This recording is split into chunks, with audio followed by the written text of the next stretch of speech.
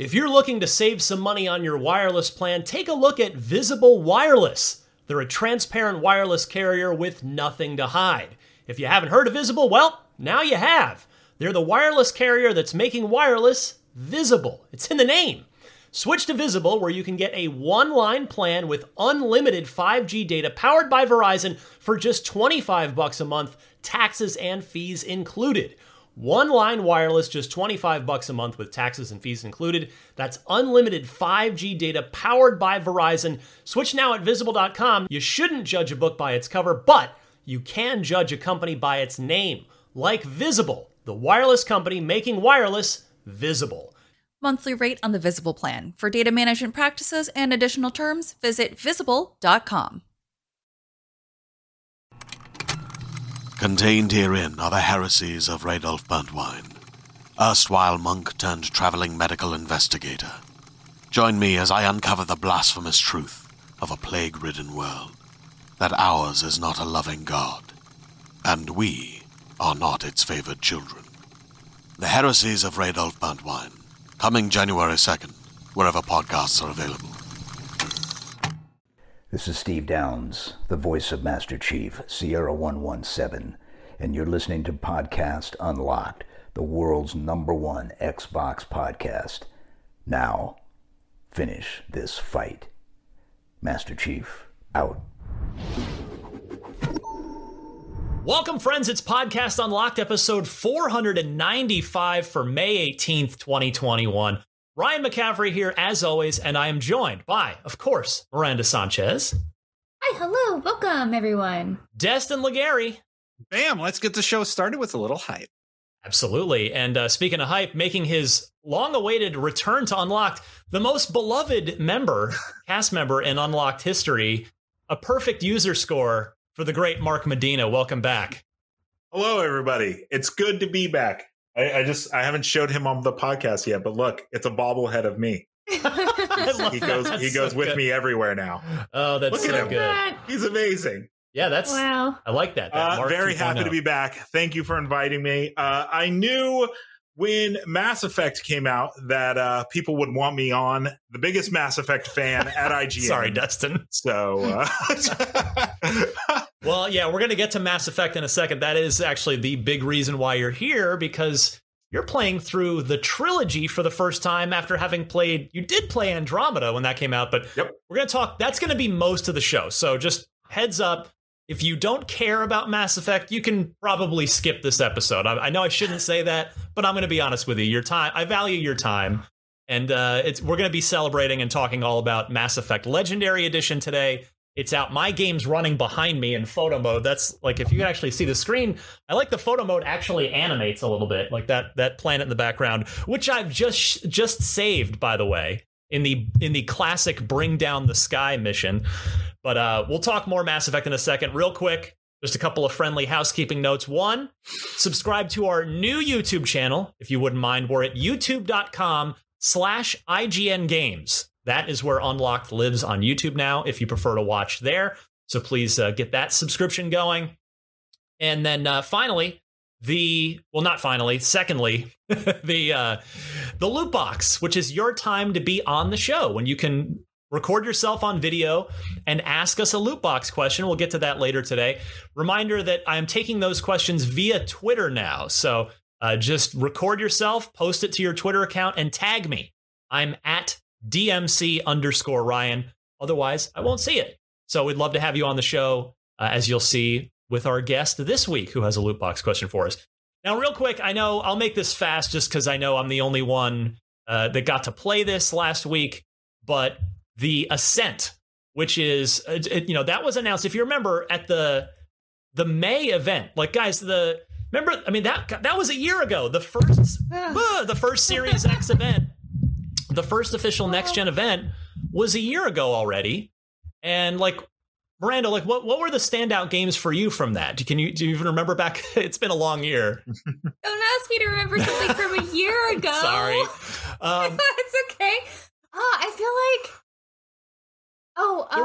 there was one really that stood out above all. Be curious. Really sleek shooter. I Bright Memory Infinite.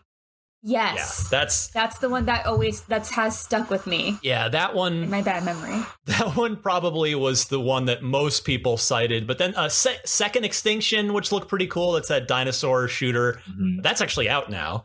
But then I feel like the other game, at least for me, that stood out was The Ascent.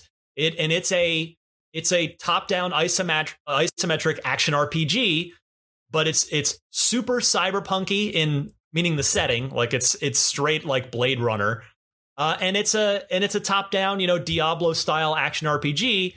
I got to play it last week. There's a preview on IGN or on youtube.com/IGN if you'd like to watch it there. And long story short, I just want to point out to everybody, I want to do a little taste making here.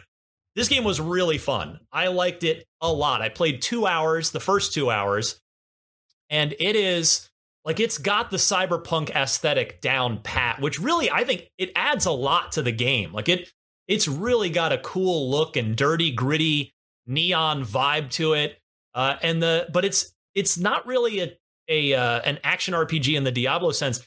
It's more like a twin stick shooter. Like if you go back to the original Xbox very popular game Hunter the Reckoning, it reminded me of that because it's guns. It's not really melee stuff. So just wanted to kind of mention that real quick. That game's coming out. They announced their release date, July 29th. So we're finally getting some next-gen release dates, and it's going straight into Game Pass. So we always complain about how there's never anything new to play in July. Here you go. I'm very impressed with what I've played so far. And so, want to get that on everybody's radar who's hungry for new Xbox games. All right.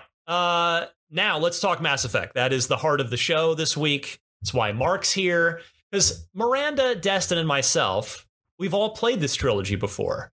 But there's, Destin, how many times have you rolled the entire thing? I don't know, like 30. A lot.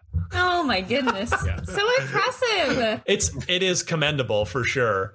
I used to do it like every year, and I did it like, I don't know. I just love the series. So it's been out for 30 years? Well, that's just my yearly playthrough. But then like my original playthrough was getting 1,000 gamer score in it. So I had to play through it a few times with the original game. So, and then just for fun, and then like getting ready for the sequel because we didn't know how the trilogy was going to play out. So like for Mass Effect 2, before it came out, I did my concrete playthrough of 1 going into 2, right? I love this franchise. Yeah. And we all do. And it's and that's what I want to talk about here with this Legendary Edition remaster. But then Mark, you played Andromeda at the time, but you didn't play the trilogy. So how many hours into Mass Effect 1 on Legendary Edition are you so far, Mark? Just to kind of give us a barometer of where you're at. Yeah, so I don't know, it's like 5 hours. Okay. I'm on the snow planet. It's very cold. Okay, so you've already left the Citadel. Yes. You didn't spend a ton of time. See, I probably spent 6 hours just on the Citadel because I wanted to do all the quests. I love the Citadel so much. All right, so that's a good, now we know where everybody stands. So let me go Destin's way first here as the super fan. Destin, what do you think of this remaster of the Legendary Edition? Was it worth the wait? Where are you with it? I think it's great. I believe this is actually my gameplay from the first opening minutes, and I'm playing through as the default Fem Shepard for the first time, it's really, really neat. It's cool to hear all the dialogue and moments by Jennifer Hale. I actually think both voice actors do a fantastic job. Yes. But it's really, really cool to just have this different perspective. And honestly, I think it was just that default character model.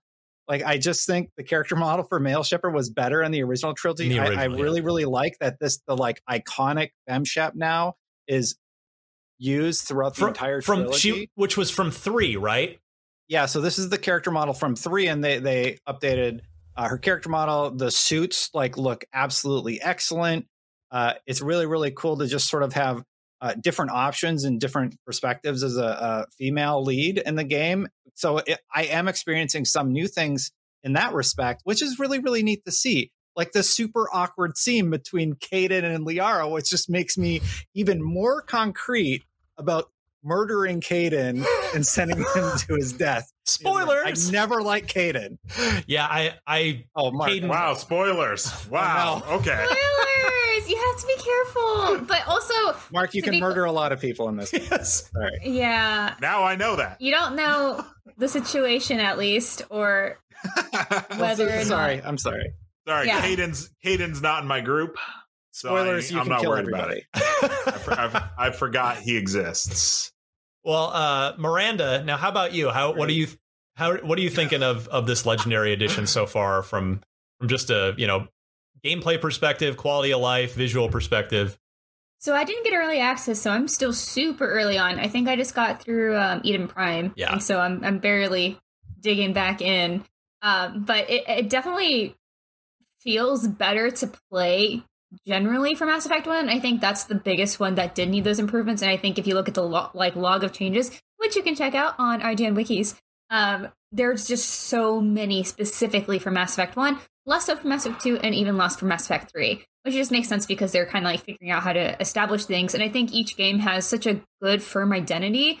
And although I do like how RPG-ish Mass Effect 1 is, some of the problems for me is just like the flow of combat. So even just playing on Eden Prime, like I default to just wanting to use my guns because it's just easier than having to like pull up the wheel and assign everyone their abilities. It's like, all right, this one, no, not that guy, this guy who's the bigger one. Target the big one. And so that can just feel a little cumbersome, I think, because at least for me, I'm so used to having a lot of like any sort of abilities bound to things by default.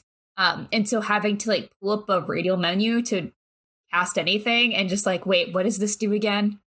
Oh God. So, I think there's just like that second of, okay, I don't remember how this plays with these sorts of shields or whatever it needs to be. I just know that it does damage. We're going to cast it kind of deal. And I think that was actually something that really stopped me from playing when I first picked up Mass Effect. So I picked it up in college with the intention of playing because I really love sci-fi and I love good stories. And I had heard so much about Mass Effect. And I started it. I was like, wow, this game is clunky, and just put it down immediately. And didn't go back to it until I was actually working at IGN. And now I think the changes they've made with Legendary Edition make it so much more palatable based on, like, I think current standards for gameplay and such. So I was really impressed with how much better it felt. And then, of course, there's just like me also remembering all these things, having already completed the series once. This will be my second playthrough. I was just like noticing things like, oh, I completely forgot that happened so early, or that this thing is already like hinted at, or whatever all those allusions may be that I'm just sort of digging up because I'm getting back into it. And I really love having that feeling when like there's an intention, right? Like they went in developing this game with a very clear intention, and you see that right from the get-go, and it's so cool. Yeah, I want to gush. I'm like very eager to gush about this video game, but before I do, I want to go to Mark here because Mark, I think your perspective is A, very valuable, Mark, but B, also one that a lot of our audience is going to share. There's a new generation of gamers that may not have been around in the 360 days, that did not play the original or even maybe the entire original trilogy period. So as somebody who's coming to Mass Effect 1 and this trilogy for the first time, after a handful of hours, what do you think of it so far? Yeah. So, I'll give a little bit of a brief history first. So, like, I was working at IGN when Andromeda came out, and I was obviously on the gameplay team. So it was one of those things where it's like, hey, I know you don't know anything about Mass Effect, but, it is our job to play this game. And I actually liked it a lot. It was my first BioWare game I ever played. And yeah, I liked the game. Then I played Anthem, and I was like, this is BioWare? Come on, guys. No, I actually like Anthem. And then most recently I played, I had a friend recommend over and over Dragon Age Inquisition, so I played through that, and I was like, okay, you know what? I'm starting to get the feel for BioWare games. So then when I went into Mass Effect, I kind of went in with this idea that I was like, I get what it's going to be. And I put out a tweet, I think the day before I started playing the game. And I said that I'm excited to play Mass Effect, but I'm worried that it's not going to play as good as Mass Effect Andromeda. And a lot of people thought I was just like trolling, and I wasn't. Oh, yeah. Mass Effect Andromeda has a lot of gameplay improvements over Mass Effect 1. And so let's start with the good. Yeah. I think the story is very engrossing. I'm very excited to learn why the bad guy is the bad guy and if we're going to catch him and all that good stuff. I like all the characters. I think they're really cool. Apparently, I'm supposed to hate Ashley. I don't yet, but that is what I'm told. Yeah, she's awful. That's what I hear. I also just tweeted that I'm very excited that a game that came out 14 years ago, I actually don't know anything about it. Like, I don't know where the story's going. I don't know anything about the characters. That's good. I hadn't been spoiled until now when Destin Legary went ahead. It's like the smallest spoiler. I don't care. Anyways, yeah, I have no idea where the game is like headed. So that's very exciting. I'm not going to say the bad, but I'll go into the next part. Boy, howdy, does it feel like a game from 2007. All the things Miranda said, the pulling up your radio wheel to like do moves and stuff. Yeah, it feels super clunky. The menus feel crazy. Original Xbox 360, like early Xbox 360. Yeah. Me and Destin had a one-on-one before this, and I would say over half of that one-on-one was me just being like, okay, what the hell is Omnigel? Because the game does not tell you what that is. There's other stuff like the mini map is basically useless. It doesn't tell you where you're supposed to go. So the game, I mean, it's not bad design choices. It's just old design choices. It's very handholdy nowadays, where a game tells you where to go and it just tells you this is where you go. Now the game tells you what to do, but it doesn't tell you how to do it. And so something I think Destin got a kick out of was I got to a planet and then it was like, you need to go to this planet. I was like, okay, no problem. So I get to that planet and I'm like, okay, now how do I trigger like actually starting the mission? I'm talking to everybody. I'm running around this ship that isn't very big. I'm talking to literally everybody, doing all these dialogue options. The game does not tell you that there's a little pocket in the Normandy and that's how you get on your thing. It just doesn't tell you that. And so I'm just running around, had to go on IGN's wiki to finally be like, what the hell am I supposed to do? And it's like, so then get on the thing. And I'm like, what do you mean get on the thing? I'm talking to it. I'm just talking to Garrus over and over because Garrus is just like leaning on it. Like he's so cool. And I'm like, cool. Can I get in this, this Mako thing? Nope. There's like a door. It just doesn't tell you that. And it's so funny because I've talked about a few things and people are like, what? You had to look up a guide? And I'm like, I didn't play this game. You know what to do because you played this game back in the day. I am completely blind. I'm very excited to get to Mass Effect 2. Everybody says the game gets much better in 2 and 3 as far as like modernizing. The gameplay. Yes. Yeah, the gameplay. Because I think Mass Effect 1's story is fantastic. Like, it's such a great setup for this entire universe. Like, there's so much... I'm honestly just really impressed by the world building. Like, right when you get off, like, the whole Mass Effect, like, what is Mass Effect? Well, they tell you at the very beginning in this awesome, like, Star Wars-esque reel. I know, like, plenty of media do those little messages ahead of time, but it just gives me the Star Wars feels, even though it's not scrolling. Still, space and a good story. That's what I think of. And so, I think definitely try to enjoy that as much as you can. And hopefully gameplay stuff doesn't bother you too much. And also, I do want to say, if there is something that confuses you, never feel ashamed about going to a guide. I'm like in charge of our guides and I still use guides. And I think that's good. It's like, oh, you're confused by something. Instead of just like sitting here frustrated for 20 minutes, you could just get the answer really quickly, then be on your way. And there's no shame in that. That's totally fine. I think mostly saying that, not necessarily for you, Mark, but for like everyone else out there who are just like, well, I don't want to use guide because I want to be good at this game. It's like that doesn't change whether or not you're good at a game. It just means that you needed help for a second. That's totally fine. Like a couple of anecdotes is like, for one, I am enjoying the gameplay. I went ahead and just went soldier because I was like, I think this is probably just going to be the best bet. I don't want to try to use magic and all this weird stuff.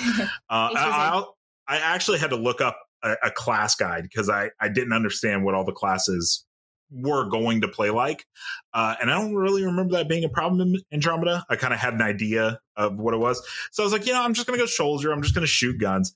I'm also loving how much it really feels like I feel so many Halo inspirations in the game. Like when your gun overheats, the like dee, dee, dee, dee, like it sounds like Halo stuff. Like when you lose your shields and the shields that the enemies put in front of you, they're like blue and you shoot them and they turn red and go away. It's very like RPG Halo. But no, I'm liking the game a lot. I 100% am going to stick with it. And I hope I stick with it enough to beat the whole thing. Also, the Mako doesn't control that bad, so they must have modernized that. They did. Hold on. Did you go to any of the planets yet? Because that experience is still pretty. I'm on the snow planet. Oh, I just drove. Yeah, that part's fine. But there's an open exploration portion where you can just like go drive over the terrain, and that's still. It's still Mako. It's still the Mako. Look, I think I was on the volcano planet and I hit the smallest rock and it was like, whoop. I was like, gravity just works differently, It's just so far I didn't think it was too bad. Yeah, it's before I talk about why I'm really loving this so far, Mark, the one other question I want to ask you is, so one of my favorite things about Mass Effect of what I remember and what I am still feeling as I'm now like 9 or 10 hours into Mass Effect 1 on the Legendary Edition, there is just, for me, and I'm sure nostalgia is factoring into this, so that's why I want to ask you, there is a vibe to this game that just doesn't feel like other games to me, where it's like a combination of the immediate world building and character work that they do, combined with the sort of film grain filter on the visuals, combined with the sort of 70s like synth soundtrack. Like there is just a really unique feel to this game, a unique vibe to it that makes me really happy. And I'm just curious, did you pick up on that? Do you have any thoughts on sort of just kind of that vibe of this game? It's funny. I actually did want to talk about the music and the visuals, actually. Yeah. It's so groovy. The game is so, like, the music is so just like, and you're like, all right, here we go. It's so of the time when it came to design. Like when I think of the music, games don't really do music how this game is doing music. Music is always playing in this game. Like it's just looping all the time. And that's kind of something that's kind of gone away. Like there isn't always music in your ear in games nowadays, where in this game you're going around the Normandy and it's just music's playing. You go into this hotel and there's music playing. I so far I haven't heard any of the music so far that I'm like, yes, this kicks ass. And I love Mass Effect Andromeda's music a lot. But I totally understand what you're saying. As far as like visual stuff goes, I think the game looks really, really good. Obviously, it's from 2007. Yeah. But I'm playing on PS5. I'm playing in 4K 60, or I think it's 4K 60. Yeah. But I'm playing with the improved graphics. And it's one of those things where it's like, it looks like a super modded like PC game. Where it's just like you could tell this is old, but everything's super shiny and all the floors are super like mirrors and stuff like that. Visually, I super like how the game looks. Yeah, it's I actually think they did a pretty good job on the remaster. I mean, would a full-blown remake in Unreal Engine 4 have been amazing? Yes, that would have probably taken 3 times as long for them to do. But yeah, like you're right, all things considered, I think it looks pretty good. And Destin, as somebody who's played it 30 times, don't the quality of life improvements make a huge difference in this, right? I mean, this 60 frames all the time, unless you dial up to 120 on Series X, and the loading times, like it really, because when we first played this on the 360 in 2007, it was in 720p, and it only hit 30 frames on a good day. Mm-hmm. Yeah, the fact that it basically runs solid 60 on my Series X is really impressive and great. And that's, 4K resolution. They used AI upscaling on a lot of the game to get all the textures looking really, really nice. I'll never play the original version again. It's really, really interesting because I did a graphics comparison where I put them side by side, and there are some artistic benefits to having that lower resolution. Like when you go to the mass relay, I like the fact that the blue aura is more fuzzy. I don't know how else to describe it. Yeah. I do like this is with film grain on. I feel like the film grain is more subtle and better implemented in the newer version. I love the new textures. I do like the Mako changes, adding a boost and adding just control changes to it, because before it was pretty floaty. And in that footage, we were looking at the shooting mechanics, for example, the fact that your reticle actually indicates when you're hitting in the head, hitting in the body. All of that does a lot to make it just a more smooth experience. And the fact that you're not getting the constant texture pop in, even on the Xbox Series X, if you're playing the original, you're having constant texture pop in. You're running at 30, I believe, on the base versions of the game. And then the elevator, like loading times, being able to skip those is just amazing. Huge. I've really, really had a good time. I'm like 30 hours in. I follow a completionist guide talking about guides. So I plan on doing every single thing that the game has to offer.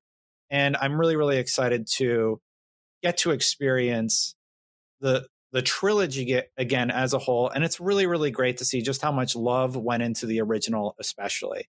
Yeah, the reason I'm playing as FemShep is because she was the most updated. The male Shepard character was largely, up-res, basically using that 4K upscaling, but playing with the new character model. And a lot of the character models, it was pointed out when we did the BioWare interview, it has a subsurface scattering on the skin to kind of give it that red, glowy look. Like if you look at somebody's ear, you would see like it would be brighter red, for as an example, just naturally when sunlight comes through it. And all of those little touches, like Mark, you might not notice it, but somebody like me, like going to the planets that I've explored that many times and then getting to look up at the planet, and Ryan, you have it on your television, it's sort of moving and you get to see all that subtle nuance. It's just it's just so cool. It's really, really cool to see the love that they put into modernizing the series. This week's Podcast Unlocked is brought to you by NordVPN. Hey, if you're watching a lot of sports like me and you hate blackouts, NordVPN is a great way to go. You can use NordVPN, a virtual private network, to watch live sporting events, TV shows, films that aren't available in your region by switching your virtual location to a country that is showing that event. No more blackouts. It's also good for plenty of other stuff like protecting your private data, your bank details, your passwords, your online identity. You can protect your data while you're traveling and using public Wi-Fi. NordVPN protects you wherever you are in the world. NordVPN Threat Protection also protects you from viruses, malware, and phishing sites. NordVPN is also the fastest VPN in the world. No buffering or lagging while you're streaming, and it will stop your ISP bandwidth throttling. NordVPN is the price of a cup of coffee a month, so that is a super affordable, great way to go.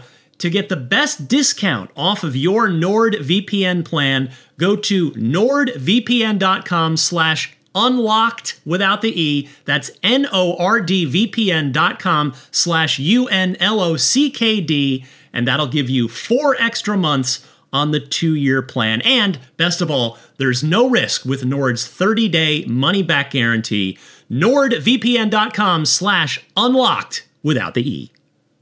Hey there, this is Justin Bartha. I made a funny new podcast, King of the Egg Cream. It has the greatest cast in the history of podcasts with actors like Louis Black. I'm torn by my feelings for 2 women. Bobby Cannavale. You can eat it, or if someone hits you, you can put it on your cut. Melanie Linsky. I wonder what these marvelous things are that look just like boiled chicken feet. Jason Ritter. I can break things and pick locks and kill people. Michael Stuhlbarg. The whole point is to inspire people that they should make themselves better. Ari Grainer. No, don't whet its appetite. What are you, an idiot? Me, Justin Bartha.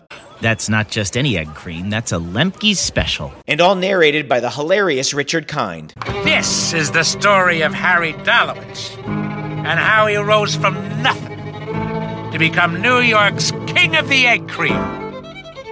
So if you like funny true stories, come listen to King of the Egg Cream, available wherever you get your podcasts. I want to talk about this game because I wasn't sure how I was going to feel about it, because unlike Destin, I love this trilogy, and I've always been a ride or die Mass Effect 1 guy, and because the reason is because I value the the sort of RPG aspects that it kind of got away from in 2 and 3. And I wasn't sure. It's like, am I still going to love this after, almost 14 years? And I do. Like, I totally see, there's all kinds of places, particularly like on the Citadel. There's a lot of like long corridors that you have to go down like around downstairs and around corners, which in hindsight is clearly BioWare. They were, so that they could stream in and load in the next area without tanking the frame rate. So there's a lot of that stuff that you can see now, that if they were to rebuild it now, it obviously architecturally, the Citadel would be completely different. But I just love, number one, the sense of scale, and like this right from the jump in Mass Effect 1, which I think Mass Effect 2 got away from for all the things that Mass Effect 2 does well. Mass Effect 1 just feels like a massive space opera, which is exactly what BioWare set out to do, where when you get to the Citadel, it's explained that it's this literal like galactic hub where all these different alien races come and live and work, and there's like the Citadel Tower where there's sort of the council meets and the diplomacy happens. And it really, like, especially for an Xbox 360 game, it feels like a huge place. Like, you can see in the distance, like you can see the sort of arc of how far out the structure goes. So that I always loved and still love. And also, Miranda, I forgot how great the voice cast is, like all around in this game. Like, it's chock full of wonderful performances. They've really nailed the casting for a lot of these different aliens as well. Like the Turians, all just sounds so spot on. And I think, Mark, as you get to meet more people, if you explore the Citadel more, there's just so many good Easter eggs, and the voice acting in those are all just fantastic as well. I say Easter eggs are kind of not, but as you go through, like there are just like in-universe things that are happening. Like there is like the Hanar Spectre, and yes. Right, yeah, and there's so much, and it is so worth diving into those side things, even though I think sometimes when I play a game for the first time, I don't necessarily try it 100%. Oh, I think I might be losing internet. Maybe not. Yeah, mine's kind of jittering as well. Okay, yeah. Also, I apologize if anyone can hear that shaky noise, construction stuff. As far as just the game goes, like I think there's such rich detail in Mass Effect, and I think old BioWare, and I think new BioWare 2 still has excellent writers, but old BioWare, oh my god, guys, their writing is just another level for game writing. And it's absolutely worth exploring those notes that they leave behind in your emails, and just all the side missions that you can find as well. So please I would say the character I'm like reading everything. I'm talking to a ton of people.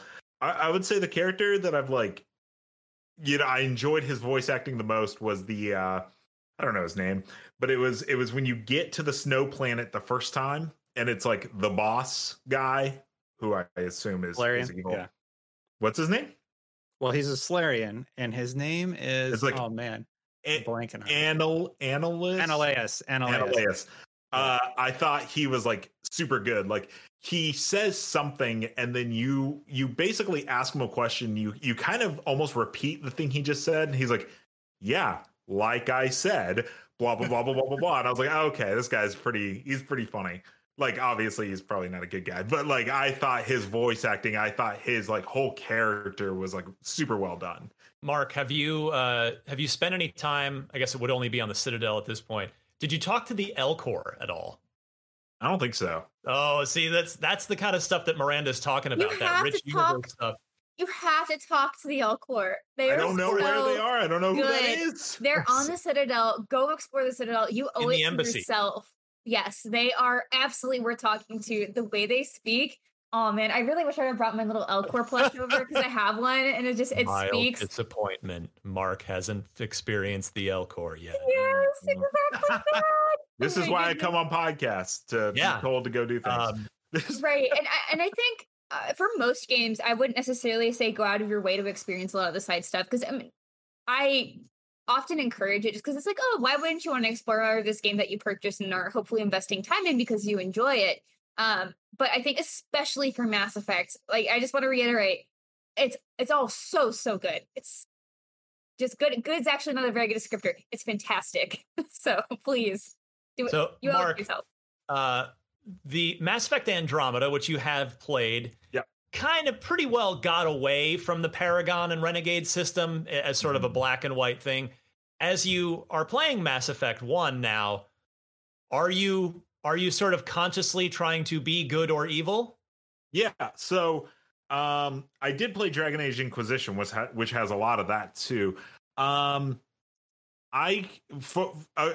one, there hasn't been very many choices. Like at the part I'm at yet, it's like I'm on the snow planet, and I think I've only seen the red text or the blue text like maybe once or twice. I'm trying to like talk myself out of fights, but most of the time they want to fight me anyways. But anyways, no, my goal is to be good because you're a good guy. That's the thing. See, I'm not. I can't. Yeah, somebody else on staff, I think his name is Colin. He's like, oh, I've played the game so many times and I'm going through Renegade. And he's like, and this is awful. And I was like, yeah, see, I can't do that. I played I played the new, not new anymore, but a launch PS4 game, Infamous. And I was like, I want to go back and get the platinum. And one of the trophies is beat it on, the Infamous. And I was like, I hate this. I hate like being an asshole to everyone, doing evil things. So I try to be good. All the time. Yeah, I can't help myself. I rolled the trilogy at full Renegade, all 3 games, the first time because games hadn't really supported that. So I want to see like, well, how far can you take this? And like in Mass Effect 2, spoiler, since you're not going to play Renegade, you can like there's one point where you just shove someone off of a building. Like that's the kind of stuff that the game like has built into it. Like it is baked in if you want to play that way. And so yeah, I've been actually trying to go full Renegade again just to sort of re-experience all that stuff. And it's I hope that Mass Effect 4, or if they don't call it that, I hope they go back to it, to that more pure system of like just making it clear that you're doing good or bad things. Because it worked. I mean, it was brilliant in KOTOR, which was developed by the exact same team, and then they kept it through 2 and 3 before then they kind of started to get away from it. But it really is just kind of cool. Like you really can play your Shepard, whether male or female, totally differently. Like you can ultimately you're completing a lot of the same objectives, but you can be like a total galactic good guy or good girl hero. Or you can just be I'm going to get the job done, shut up and get out of my face kind of player. And it's really, I love it. I just love that. I just feel like still not a lot of games support that sort of like rewarding or penalizing your play style. And it's just so much fun. I have seen certain options. Does this stuff dictate that? So I didn't know. I thought it was only if the text was like red or blue. Well, but I have seen certain things where it's like Saren blew up a factory and I could have been like, good, I'd have done the same. Yeah. No, just if you will earn if you kind of take notice. If just in the regular dialogue, forget about the red or blue specific Paragon or Renegade stuff. Like if you just say dickish things, you will notice that after some conversations, when the conversation ends, you'll pick up like +2 Renegade points or +2 Paragon points. Okay, see, I didn't know that. I did see those options. Very organically. Yeah, it's a very organic process. And I love it. So, yeah, I mean, like Destin was talking about with the quality of life improvements, they definitely go a long way in this. But I can definitely see how particularly younger gamers, like 20-something gamers who are coming at Mass Effect for the first time, that it might feel like they might not have the same reverence for it that us series veterans do, because to Miranda's point, it is old. Like it definitely plays, and Mark, you pointed it out too, like it definitely plays old in a lot of ways. But yeah, I'm very happy with what EA and BioWare have done here.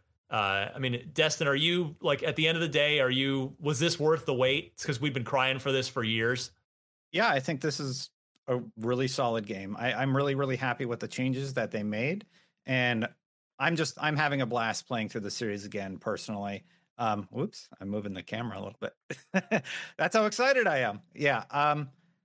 I like it. I think it's good. I think it was worth the wait. Of course, I would have liked for them to refine the gameplay in the original to be closer to 3, but what we're getting here is pretty spectacular. Yeah, I told myself over and over. Sorry, I told myself over and over. I was like, you, and I'd already seen some chatter about it online, and some IGN staff had been playing it about a week prior to when I booted it up for the first time. And it was a lot of just like, hey, this game is old. Mass Effect 1, there's not a whole lot of like, it still plays very, very old. And so I just told myself over and over, like, get in that mindset that you're about to dive in to an Xbox 360 game, like an early Xbox 360 game. Luckily I was able to convince myself that was okay. And now that I'm playing it, I think it's very easy to jump into this game and be like, oh my gosh, this is awful. I'm actually liking it more than I thought I would. So, good.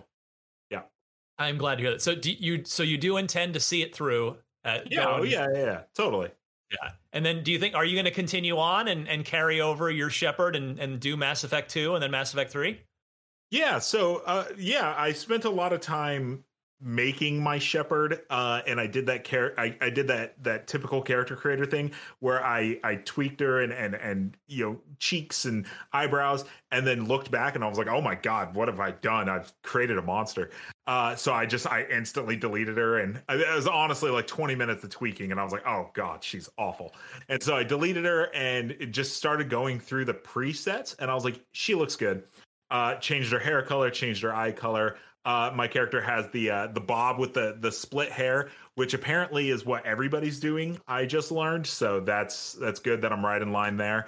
Nice and stylish. Yeah, but I love her. Her name is Alyssa Shepard. I changed her name as well.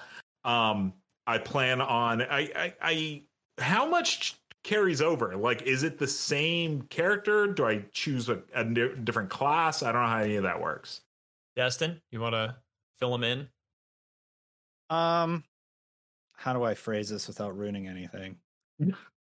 You can carry over traits of your character, yes. So your character can look the same, but you will be able to change their appearance if you choose to do so. And I believe you can change their class also in the other games. But your Paragon and Renegade bars carry over as is. Not the bars, but the choices will have an impact on how the other games play out. Yeah. Yeah, no, I'm actually super excited that the collection, it's so, I'm glad I'm playing it now because it's such a clean way to play it, right? It's like all 3 games are just right there. You boot up the game, Mass Effect Legendary Edition, you click it, 1, 2, and 3, and it's easily gonna just switch, my choices from 1 are going to move over to 2 and 3, and it's such like a clean, in my way, like, this has got to be, I assume, the best way to play the game is like the version we have now. Yeah, I would agree with that. So also to a point about talking about how mechanics do feel old, I wouldn't go back to the original editions, but at the same time, I guess because this is like a Legendary collection, I do appreciate that we still have like the gameplay history there of Mass Effect 1. Like, even though it does feel a little clunky, it's still refreshed enough to where it feels a lot more manageable than the original. And I like being able to look back on older games. And like, obviously when you're going back to an older game, there's just like, you should always acknowledge that something's going to be different, or maybe something's not going to be as intuitive as games that are made like today. And I like being able to see how things have changed. And I think how each of the Mass Effect game plays is really indicative of that in a neat way. And even how the stories are told is really different. But that all aside, Mark, I do have a question for you. Who is your favorite character so far? Because the Mass Effect 1 characters are good. I think they improve a lot in 2, but I'm really curious who you're attached to at this point. So do you mean characters that like are actually like rolling with me? Party members. Yeah, sure. Your party members, or like even anyone just around, because like a lot of people in the Normandy you'll see again. Like there's just people within this first game that will make a continuous appearance, regardless of if they're on your party or not. Yeah, so I think everybody loves Joker. I think Seth Green is amazing as that character. I didn't know he was like had like I knew of that character because I mean at the end of the day, like everyone's played like the first 10 minutes or so of Mass Effect, and so I knew who that character was and stuff like that. But then he starts talking about his disease, and I'm like, oh no, what's wrong with him? And he's like, I got brittle bones, they're hollow, and all that. I was like, I had no idea that was like a thing.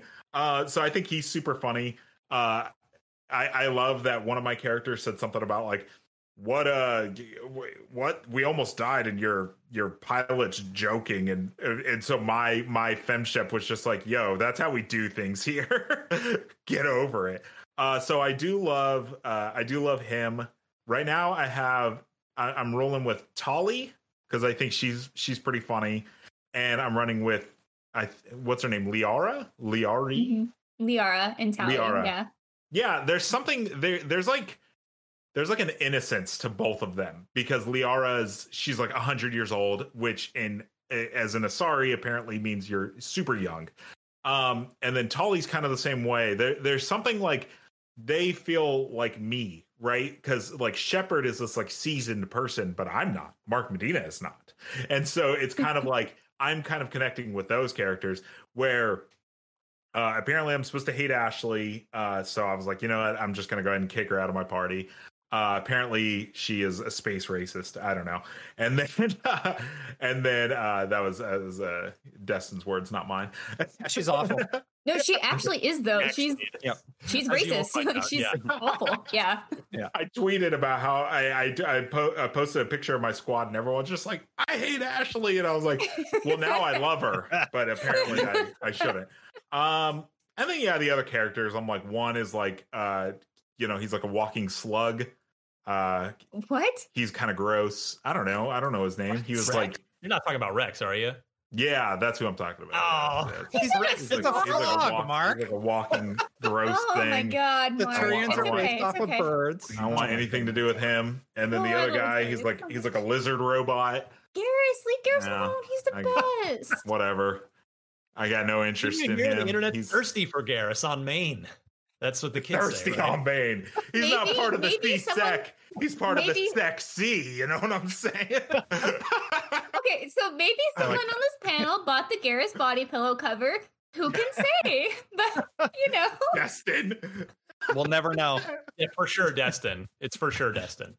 I guess. Also, I really like that one character, the bad guy, or I assume he's the bad guy. No, a Larry. What was his name? Destin, the squid, or the dude with the not the squid. The Analeus? He's on the snow. Analeus. Like I thought he was super funny. Obviously, he's like a bad guy and stuff like that. But I thought he was really funny to talk to. Oh man, so I love hearing Mark. I love hearing the perspective of somebody that's playing this the first time. Although I would say, Mark, I mean, I know there's a line to be walked, but I like that Mass Effect 1 doesn't give you the literal breadcrumb trail that modern games do. That's just like, go over here. Like I like that it sort of forces you to wander around and remember that. Oh yeah, the Citadel's a big place. Let's see. Let me go. Okay, I'll go over here. So I know you can. Poor design can make that a really frustrating, annoying thing, but I don't think that's the case in Mass Effect 1. I like that that there's not a lot of hand-holding and that you do need, like, it just forces you to explore. Well, there's something to be said about, something a lot of people were doing with The Witcher was they were kind of taking the Dark Souls route where they were turning off their mini-maps because it was making it where, if a mini-map has an arrow that says go here, you're just going to stare at the mini-map and you're just going to go there. And so a lot of people, I remember there was this whole movement where it was like, if you want to enjoy The Witcher 3 more, turn off your mini-map and just learn the areas. Learn, this bridge goes here and stuff like that. And so I'm kind of seeing that with this, where it's like, it's tough when he says, I'm in the hotel having a drink, and you're like, cool, I've never been here. I have zero idea where that is, but it gives you a chance to kind of explore and walk around, and you're like, is this the hotel? And then you see that little exclamation mark on your mini map, and you're like, hey, I did it. I went the right place. The first time it tells you to go to the galaxy map and go to Gnosis or whatever that first planet Varia, is. I think one of them. Well, there is a planet Gnosis, but there is Noveria. Yeah, the one where you rescue Liara. I haven't done that yet. Oh, okay. That's like what it's right after the Citadel, and you said you basically just live at the Citadel. Yeah. So I was like, I don't know where I'm supposed to go. And you're like, actually, you're supposed to read the quest text and it tells you where to go in there. It just doesn't like fully spell it out. And so it's like, I do definitely like that old, World of Warcraft. I was an avid World of Warcraft player when it first came out, and it was the same way. Like the game tells you now, oh, you need to kill boars. Here's where they are. Where it used to say they're south of Westfall, and then you go south of Westfall, and that's where they are. So it's definitely like read the quest text, and it tells you what you're supposed to be doing, versus this like checklist of things that you could just be like, activate. Okay, here's where you go, and you're like, cool. So I'm definitely liking it. The game doesn't it's not overly big, like the areas itself. So when it says go to the hotel, I'm drinking in the hotel bar, even if you don't know exactly where that is, you'll find it eventually, because that whole area is not that big. So it's been good. Excellent. Love hearing it. I guess the final note here would be that IGN's review of the Mass Effect Legendary Edition should be up shortly. Our reviews editor, Dan Stapleton, is on that. I mentioned last week that we got the copies late, and because of the massive day one patch. There's actually since been another new update. I think it was yesterday, pushing out some more fixes and updates to the game.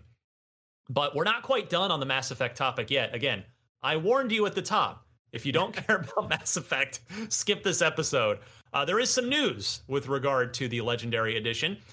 Project director Mac Walters has confirmed that Mass Effect 3's multiplayer could be added to the collection in the future if demand is great enough.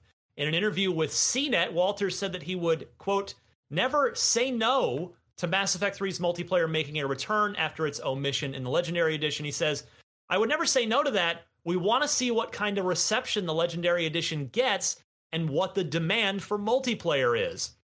And then we'll ask ourselves if we have the resources and time to bring it up to the quality level we and fans want.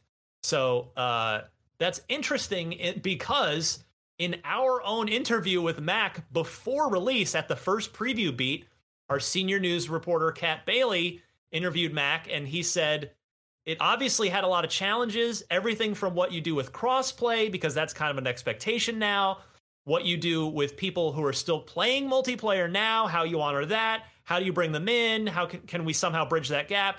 And of course, these aren't insurmountable challenges. There are things that we can do to fix that problem and get multiplayer in there.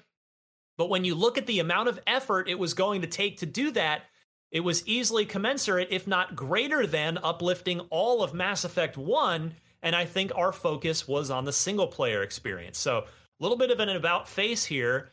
Destin, do you want to see this multiplayer come back? And for maybe those that aren't familiar, like Mark, what was Mass Effect 3's fairly beloved multiplayer component? Yeah, so in Mass Effect 3, there was multiplayer. Basically, you and other members of your team could get together and you could go fight Cerberus or various alien factions, I believe, if I remember correctly. And you would get galactic readiness points that would allow you to go to the end game with a maximum score. Now, people still play this on the 360 to this day, and the fact that you can play it on your Series X now has probably further bolstered those numbers. It was really, really fun. You would level up your character. It was a pretty solid experience. I think Andromeda had a multiplayer experience similar to this also. So, Mark, maybe you got to experience it in that respect. I played like one or two games. I don't remember. Yeah. But anyway, people really love it, and I think it would be cool if it came back. Why not? Miranda, how about you?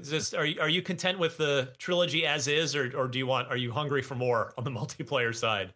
Yeah, I'm not really here for multiplayer with Mass Effect, so it's not something that's for me, nor do I really care about it, even if it was fun. It's just like, okay, but I'm already playing through this now. I really just want to play through the campaign.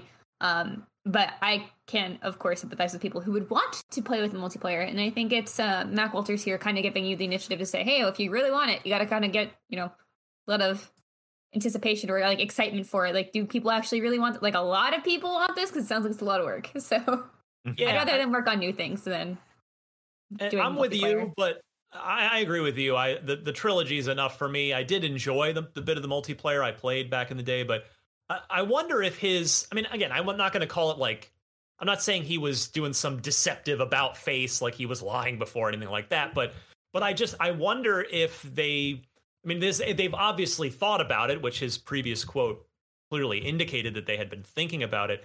But I wonder if they were waiting to see if the sales numbers were going to be good, like if there was going to be enough interest just in the game in general before they decided to commit to it or not. And it sounds like, we're still waiting for that. But I mean, by now, the game's been out for, I guess as we record this, the better part of a week.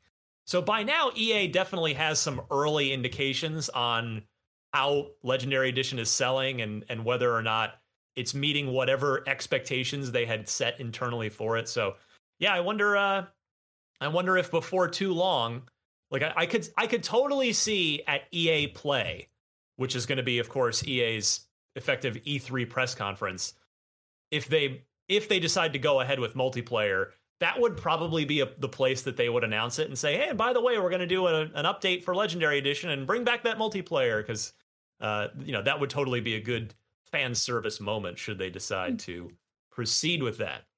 Yeah, I when I played, I don't know, when I see these trilogies like this, I always see them as like a chance for people to refresh or experience for the first time a more modern version of the game, right? So like when Uncharted Nathan Drake Collection came out, like I don't know if anybody cared if I think Uncharted 3 had multiplayer. I don't remember if 2 did, but it was like, I don't know if anyone cared about the multiplayer for those. Like everybody just wanted a refresh before Uncharted 4. I can imagine this is the same way. Like if they added multiplayer, I very doubt I would play it. I'm here to just experience Mass Effect for the first time in anticipation for Mass Effect 4. On the flip side, also BioWare, their issues have been very well documentized on the internet. I think that they have a really good thing here with the Legendary Collection. And I personally think that they should now focus their efforts on Dragon Age and Mass Effect 4 and not try to keep bolstering something that by the time it comes out, how many people will go back to it? Like you're saying EA Play is in what, July, right? Because it's not during E3. And so it's like in July, if they're going to put a ton of work into a multiplayer for a game that most people have moved on from, I think their resources can be, I agree with Miranda. I think they should focus on Mass Effect 4 and Dragon Age 4, not trying to. I think EA will probably feel the same. We'll see what they decide to do here. Well, yeah, we don't know how easy it would be to do that. Like they just did the whole game, so maybe the pipeline's already set up, and they just, because it's all AI upscaled, right? So if that makes it easier for them to develop this multiplayer, then perhaps it's not that big of a lift for them. And then if that's the case, then I would disagree. I'd be like, look, if you have like 5 people that can handle this, why not add that service to gamers? But it is still available in the old version of 3. You can play it right now if you have Game Pass Ultimate, right? So yeah, I think graphically it'd be fine. It seems like it's like the net code is what they'd be mostly worried about, like when they talk about crossplay and stuff like that. Modernizing the multiplayer. True. Yeah, fair point there. Although, yeah, I mean, to Destin's point too, they might decide, that even having a small dedicated multiplayer community would help kind of keep the goodwill on Mass Effect going heading in when they do eventually get really spinning up with Mass Effect 4. So that's, believe me, they're always thinking about the brand as well at this point and not just necessarily each individual game. So yeah, it's there's a case to be made either way for doing the multiplayer or not. All right, Game Pass. Game Pass is, of course, amazing. It gets better all the time. Here is a list of additions to Game Pass for the month of May. Up now, you've got Dragon Quest Builders 2, FIFA 21, Outlast 2, Steep, Final Fantasy X and X-2 HD Remaster, Just Cause 4 Reloaded, Psychonauts, Miranda, re-experience it before jumping into Psychonauts 2, Red Dead Online. That's great to see. And then, so those are already up. This week, SnowRunner, Peggle 2, which is one of my favorite Xbox One launch titles. Which, by the way, that's Peggle 2. I think it's already on the console. It specifically says here Peggle 2 on the cloud. So just jump on, play Peggle 2 on wherever you are, which is awesome. Also in the cloud, Plants vs. Zombies Battle for Neighborville. And then on PC, Secret Neighbor. On console and PC, The Wild at Heart, Knockout City, which I believe Knockout City is a day-and-date launch. Mm-hmm. And then The Catch, Carp and Coarse Fishing.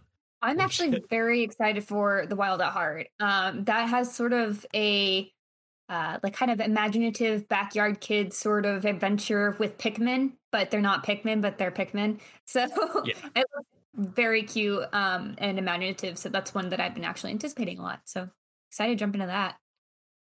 Final Fantasy X on there, like I'm in the middle of Mass Effect, but Final Fantasy X is one of my favorite Final Fantasies. So to see that they have the 10-10-2 HD collection on there, that's really fun. But no joke, SnowRunner has a lot of people's interest peak. It's like a truck driving sim, and it looks really fun. Oh, nice.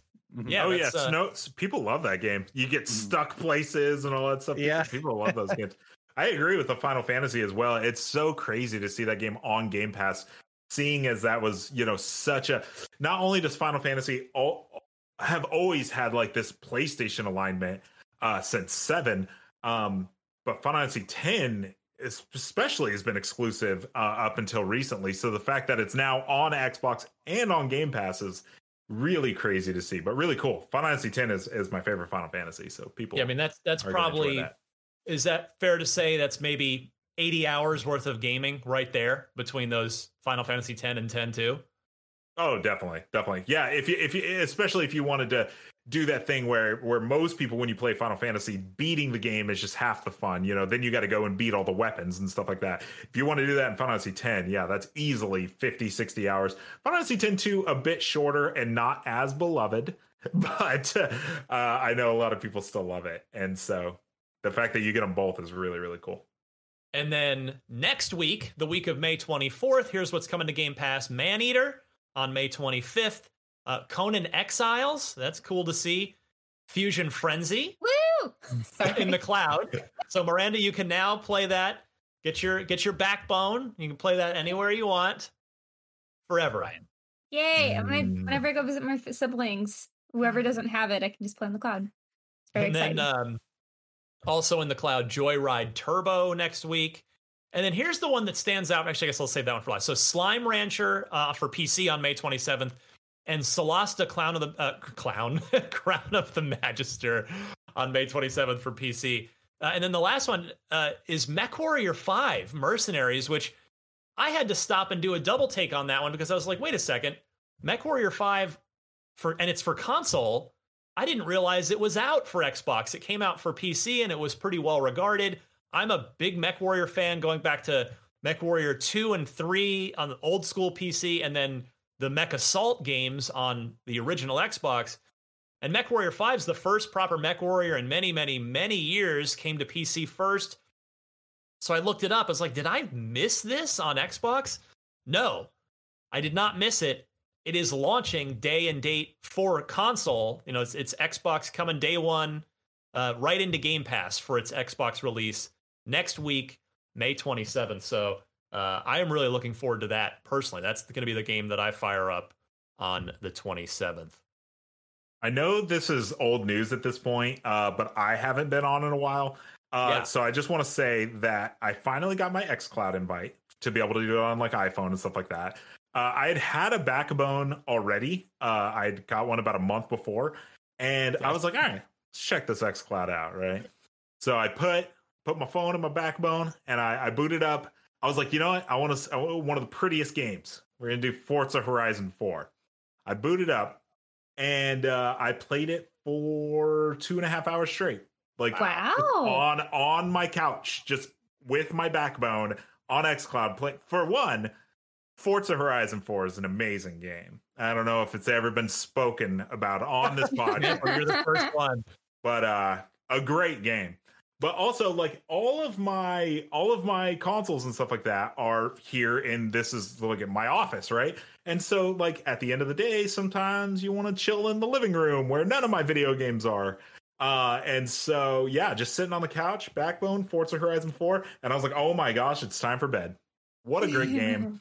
And it worked really good. Obviously, there's your normal cloud, like, hey, you make a turn too fast, and all of a sudden it gets a little blurry and a little hitchy. But for the most part, I thought it worked really well. And the Backbone's really good. Yes, Destin, it's really good, as you know. Great. I also have one of those like controller things as well. But the one I bought, I don't super love. It hooks to the DualShock 4.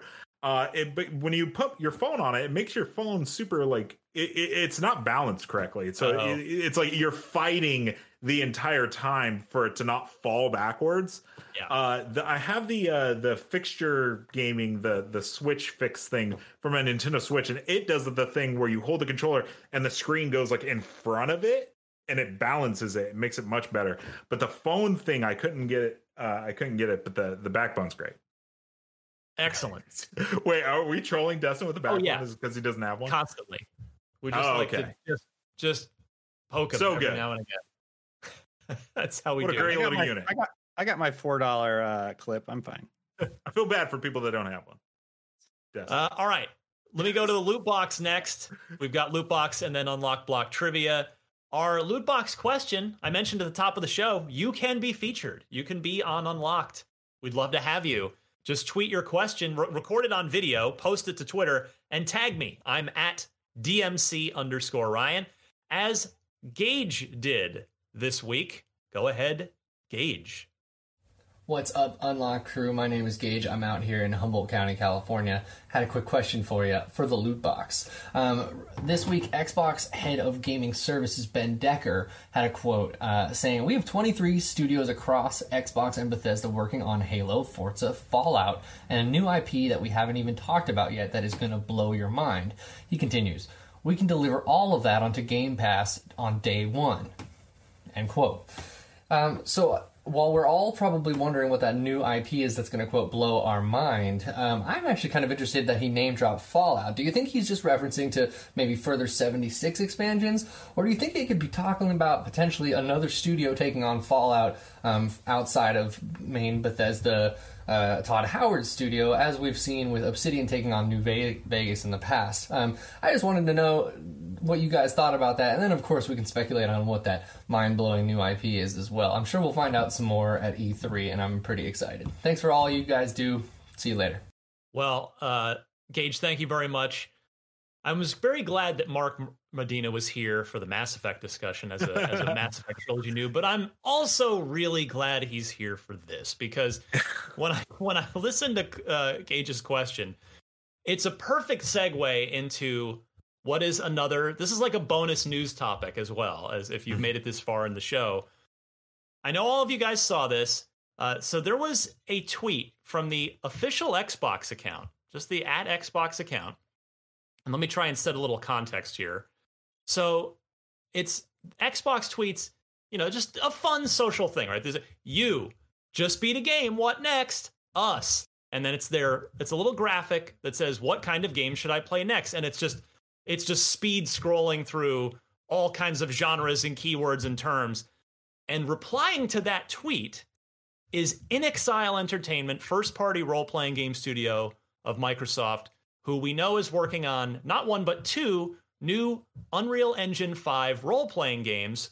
And inXile says, pulled new plus FPS plus RPG, meaning from that scrolling carousel of those speed scrolling keywords from the Xbox tweet. So, not an accidental tweet here. This is some social media shenanigans. This is what social media managers are paid to do. And they are seemingly dropping quite the hint about one of inXile's next games, that it will be a new first-person shooter RPG combo. And hear me out, Mark. I want to throw a theory out, and I'm probably wrong, but just humor me for a second. Is it possible? Is there a world in which this could be Fallout 5. And the reason I say that is for 3 reasons. One, Bethesda themselves, Bethesda Game Studios, Todd Howard's team, who has been responsible for the mainline Fallouts that you love, they're busy for a while. They've got Starfield that they're still working on now, and then we already know they're going to Elder Scrolls 6 after that. So there's no way they're getting to Fallout 5 unless they expand their team, which to my knowledge, they are still one major Bethesda Game Studios team, not more than one. 2, okay, Obsidian, who, by the way, has made a Fallout game, well, they're busy with Avowed and also Grounded, and then they have a third team. But inXile has, they were founded many years ago, and still there is Brian Fargo, who was one of the co-creators of the original Fallout game. So now they're all in the Microsoft family. Is there a world in which, now that they're all together under the Xbox umbrella, that Brian and Todd Howard and Phil Spencer get together and Matt Booty and say, you know what, maybe we should do Fallout with Brian's team? Like, not saying take it away from Bethesda, but rather than wait like literally 10 years for Fallout 5, could this tweet be hinting at something like that, Mark? Yeah, well, so a couple things. For one, I think you have an excellent panel here because I think all 4 of us are huge Fallout fans. I know Miranda and Destin are. Also, inXile, they work on the Wasteland games, so those are like old school Fallout games. So it totally like would make sense. Yeah, as far as Bethesda Game Studios, I think expecting another Fallout from them is something, like you said, is going to be very far off. I firmly believe that Starfield is going to get announced at E3 and with a fall release date. But then that puts Elder Scrolls 6 at 2024 or so, which would probably maybe even later than that, or later, which puts Fallout 5. Mark Medina will have died of old age by then, by the time that game comes out. As everyone knows, I'm famously 81 years old. Whoa, you look great. I know. Are you Benjamin Button?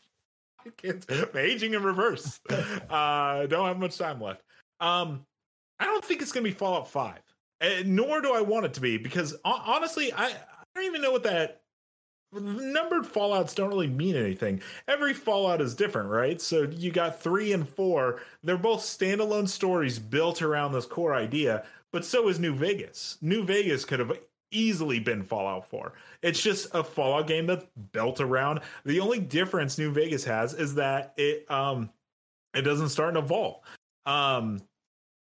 So I don't believe it'll be Fallout 5, and I also don't care if it's Fallout 5. I do want it to be another Fallout because I don't want to wait for Bethesda to make another Fallout. I want someone to make Fallout, and New Vegas is my favorite Fallout. So it's not even like a purist thing where I'm like, I want a new Fallout and I want it to be from BGS. I would actually prefer it come from somebody else. As much as I love Bethesda Game Studios and Todd Howard's team, I'm 100% fine with inXile taking on the next Fallout. That'd be super cool. And I wouldn't be surprised if that's what it is. What do you think, Miranda? Am I the It's Always Sunny in Philadelphia meme, just with all the like strings and papers on the walls here? I mean, I like the strings and papers. It's always fun putting these things together, but I agree. Well, I guess it's hard to agree for anything, but I don't think this would be a Fallout 5. I kind of agree with Mark in that it could be something different. I think Bethesda would want to keep the numbered Fallouts with Bethesda. Yeah. And maybe inXile could be working on a standalone thing. But just as what Mark said, like the big difference really is that it's a different place. It starts a little bit differently, but it's still a Fallout game. And that's what I would want. I'm not necessarily like itching for a new Fallout game. And honestly, I'd rather Bethesda have a lot of time, even if it's 10 years. Okay, but maybe not 10 years. That's a long time. But if it has to be 10 years, okay, so be it. But I would really like to see them keep improving what they have in Fallout, because I think from 3 to 4, like, we got so many cool mechanics. I know not necessarily everyone loved building their own house and stuff, but I I enjoyed the heck out of that stuff, but I just don't want my plates to fall through my tables anymore. Like, I'd really like to see that.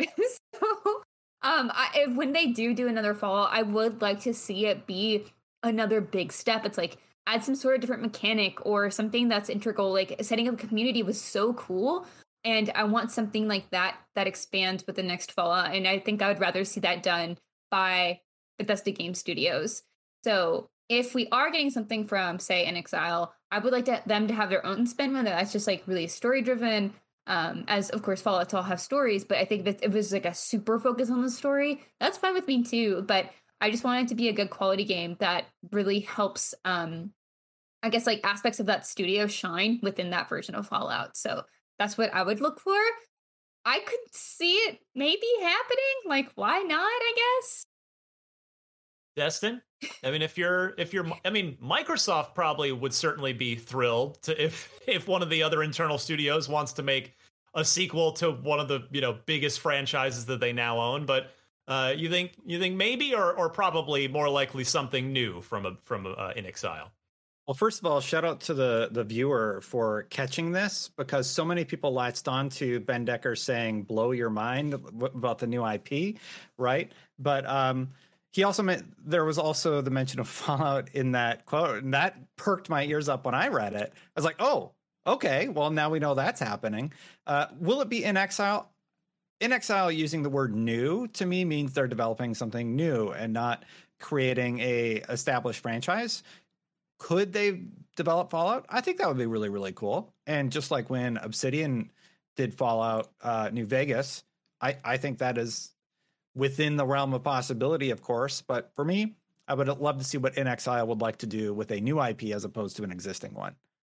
Yeah, good call. We'll see. I mean, again, I'm just being a conspiracy theory guy. Oh, not even that, just like wishful thinking guy, maybe. But yeah, Microsoft seems to be pretty focused on new IPs all around, which is great. Like, we're getting new games, new ideas, but it's like, it's possible. It could happen. So wanted to just throw it out there. All right. Can I just real quick say that I am so flipping excited for E3, because it's like, we didn't get an E3 last year. And, with PlayStation not doing E3, they'll do something around that time. But with them not doing E3, that Xbox and Bethesda they have to blow the lid off two things. For one, the Xbox Series X is amazing. They, you could see the improvements that the Series X has over PS5, just, hardware wise from Mass Effect alone. This chart, and it's like the only 120 FPS version is on Series X, right? They have a very powerful console. Of course, that doesn't include PC. Let's calm down. They have a very powerful console. Quick Resume is even better than it used to be. They just improved that. They have xCloud now, which is starting to roll out for everybody, and then Game Pass. They have an amazing system here, and last year was so focused on selling Series X, and it's like Series X is sold out, right? Every time it goes up for sale, people are buying it. They're buying both. Xbox really has a chance here to be like, okay, you have the console, now here are the games. And I really think that now that the Bethesda deal is signed and the ink is dry, I think they're gonna blow it out of the park, because that is what they need at this point. Is they need to be able to say Starfield's exclusive, Fallout's exclusive. They need to start showing all the games they have now that they have these billion studios. I'm with you. Yeah. And I'm seeing your Starfield hype tweets. Mark Medina getting excited for that Starfield. Destin Legary with the picture in his background. What? What are you talking about? Really quickly, if you can, because it's really red funny. switch. There it is. What? There it is. Where is it? That's so weird. For our listeners it's just out there, a joke, if you're wondering. Yeah, right next to Destin's wedding photo is a framed photo of Starfield logo, which is for the record, hilariously the only thing of Starfield we've even seen, unless you count logo, leaked images, is like the ship by the planet and then the logo. And yet we're like, the hype is getting real, and when you know, right? Like when Fallout 4 was going to get announced, it was like, is Fallout going to come out this year? And then it didn't, and it's like, but when you know, and I'm starting to get this feeling with Starfield where it's like, it's time. They're about to show the game. and I feel like we're going to play it this year. It's a gut feeling that I'd be super shocked if we go through E3 and they just don't show it at all. No way that doesn't happen. I absolutely think it's going to get revealed and shown. It's just a matter of, is the release date this fall or sometime next year? And that I'm a little less certain about. But yeah, we shall see. Their track record would prove that it comes out this year, but their track record isn't usually based off a major acquisition and COVID. So we'll see. Yeah. Very true. So E3 is less than a month away. We'll find out very, very soon. All right, speed round for trivia because we're running a little over on time. This question comes from Victor, whose gamer tag is Identical Dad. And he asks, which one of these 4 games has David Hayter as a voice actor? David Hayter, well known. Was David in The Division 2? Was he in Cyberpunk 2077? Was he in Metal Gear Solid 5, The Phantom Pain, or was he in Dragon Age Inquisition? So I'm going to go to Mark last because I think he's played like all of these games more than any of us have. But I'm going to go. No, not at all. I've never even played Metal Gear Solid. But I do know that it's not that one. Well, all right. Well, then fine, Mark. If you sound so confident, Mister, I'm going to confidently omit certain answers. What do you think it is? I'm not confident at all. I'm confident that I know that it's not Metal Gear Solid 5. That's the only thing I'm confident in. Shoot, let's see. I would say the best bet. I feel like it would be more publicized if he was in Cyberpunk. And what was the other one? Division 2. Division 2, and what was the other one? Dragon Age Inquisition. No, I just played Dragon Age Inquisition, and nobody said anything about David Hayter being in there. I'm gonna go with Division 2. That seems like the safest bet. Destin? Yeah, I was torn between Division 2 and Dragon Age Inquisition. I wasn't sure what's to pick. I feel like it's going to be Cyberpunk because there's so many voice actors cast in there. But I'll go Division 2. Hey. You're going with Mark on this one. All right. Miranda, do you want to break with the crew here or sink or swim with them? We're going to sink or swim together. So I'm going with the Division because that was also my thing. It's like, I know it's not C. I don't think it's going to be Cyberpunk. And I don't think it would be Dragon Age. It could be. Who could say? Not me, but I'm going to guess the Division. So it's not Metal Gear 5. No, it's not. We know that was certainly that was just meant to catch you, but it didn't catch any of you. So good job on that. But he was famously, of course, recast. He was not. He did not voice Snake in Metal Gear 5. I was hoping you would get this, Mark, because it was Dragon Age Inquisition. Oh, that is the correct answer. Okay. Yikes. Nobody gets it. Who did he voice? Yeah. I don't know. We'd have to look that up on IMDb, I guess. But all right.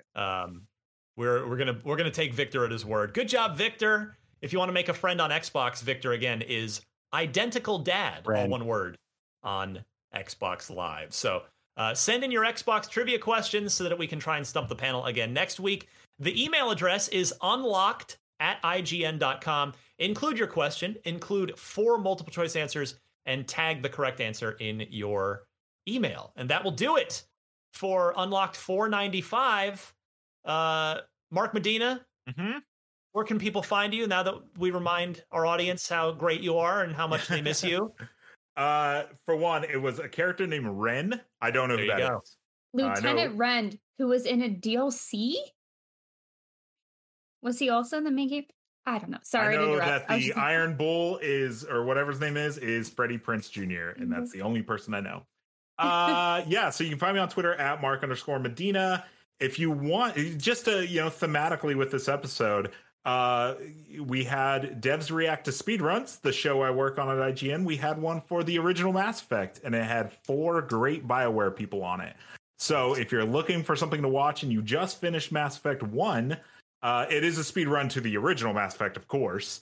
But yeah, it's about an hour long, and it's got 4 really great BioWare people on it. And the entire time they rib on each other.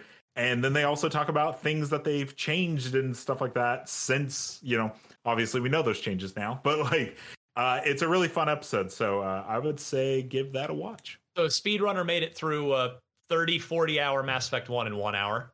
Yeah. That is impressive. My goodness. Yeah, he's super fast. Destin, how about you? What do you got? Yeah, you can follow me on Twitter at Destin Legary, and you can check out my personal YouTube, youtube.com/Destin channel if you would like to. I'm exhausted, so I'm going to take a nap. Go pass out. Miranda? Yeah. And then you can find me at Havoc Grows, and that's Havoc with a K on all the social media platforms and on Twitch. Right now I'm playing through Batman Arkham City, and I'm loving it. And so I'm playing that tonight, and I'm very excited to get back to Batman.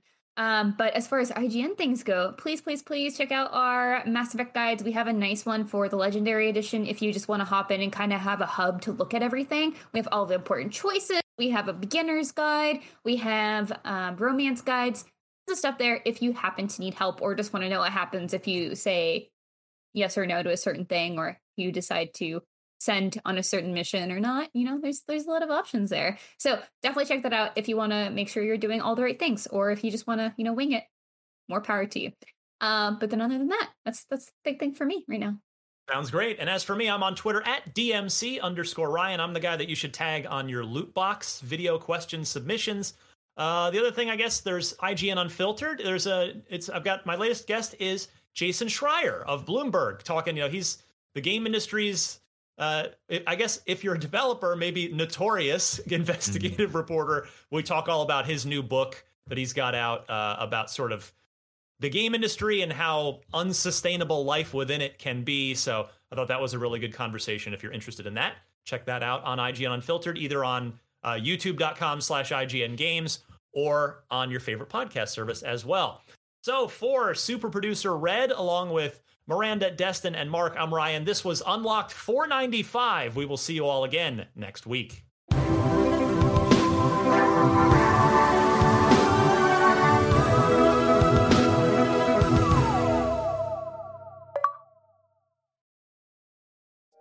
We are the hosts of Comic Sans, the podcast about comics for those who are sans knowledge. I'm Yen, a reader, writer, liver, and breather of comic books. And I'm Nat, and I know absolutely nothing about comics. Which makes both of us authorities in our respective fields. Exactly. Hey, wait. On Comic Sans, I make Nat read some of my favorite comics, including Sandman, Saga, and Lore Olympus. And Yen tells me what makes that comic special. Then I hear what Nat thinks, and I try to avoid a pulmonary embolism. While I actively try to give him one. Listen to Comic Sans on Apple Podcasts, Spotify, or wherever you get your podcasts. You can already binge our first season, and we just released a special bonus episode on Across the Spider-Verse. Hey, Nat, before we go, I'll give you $50 if you can tell me what Comic-Con is. Is it related to chili con carne? Do you mean chili con carne? Maybe we should be Chili Sans.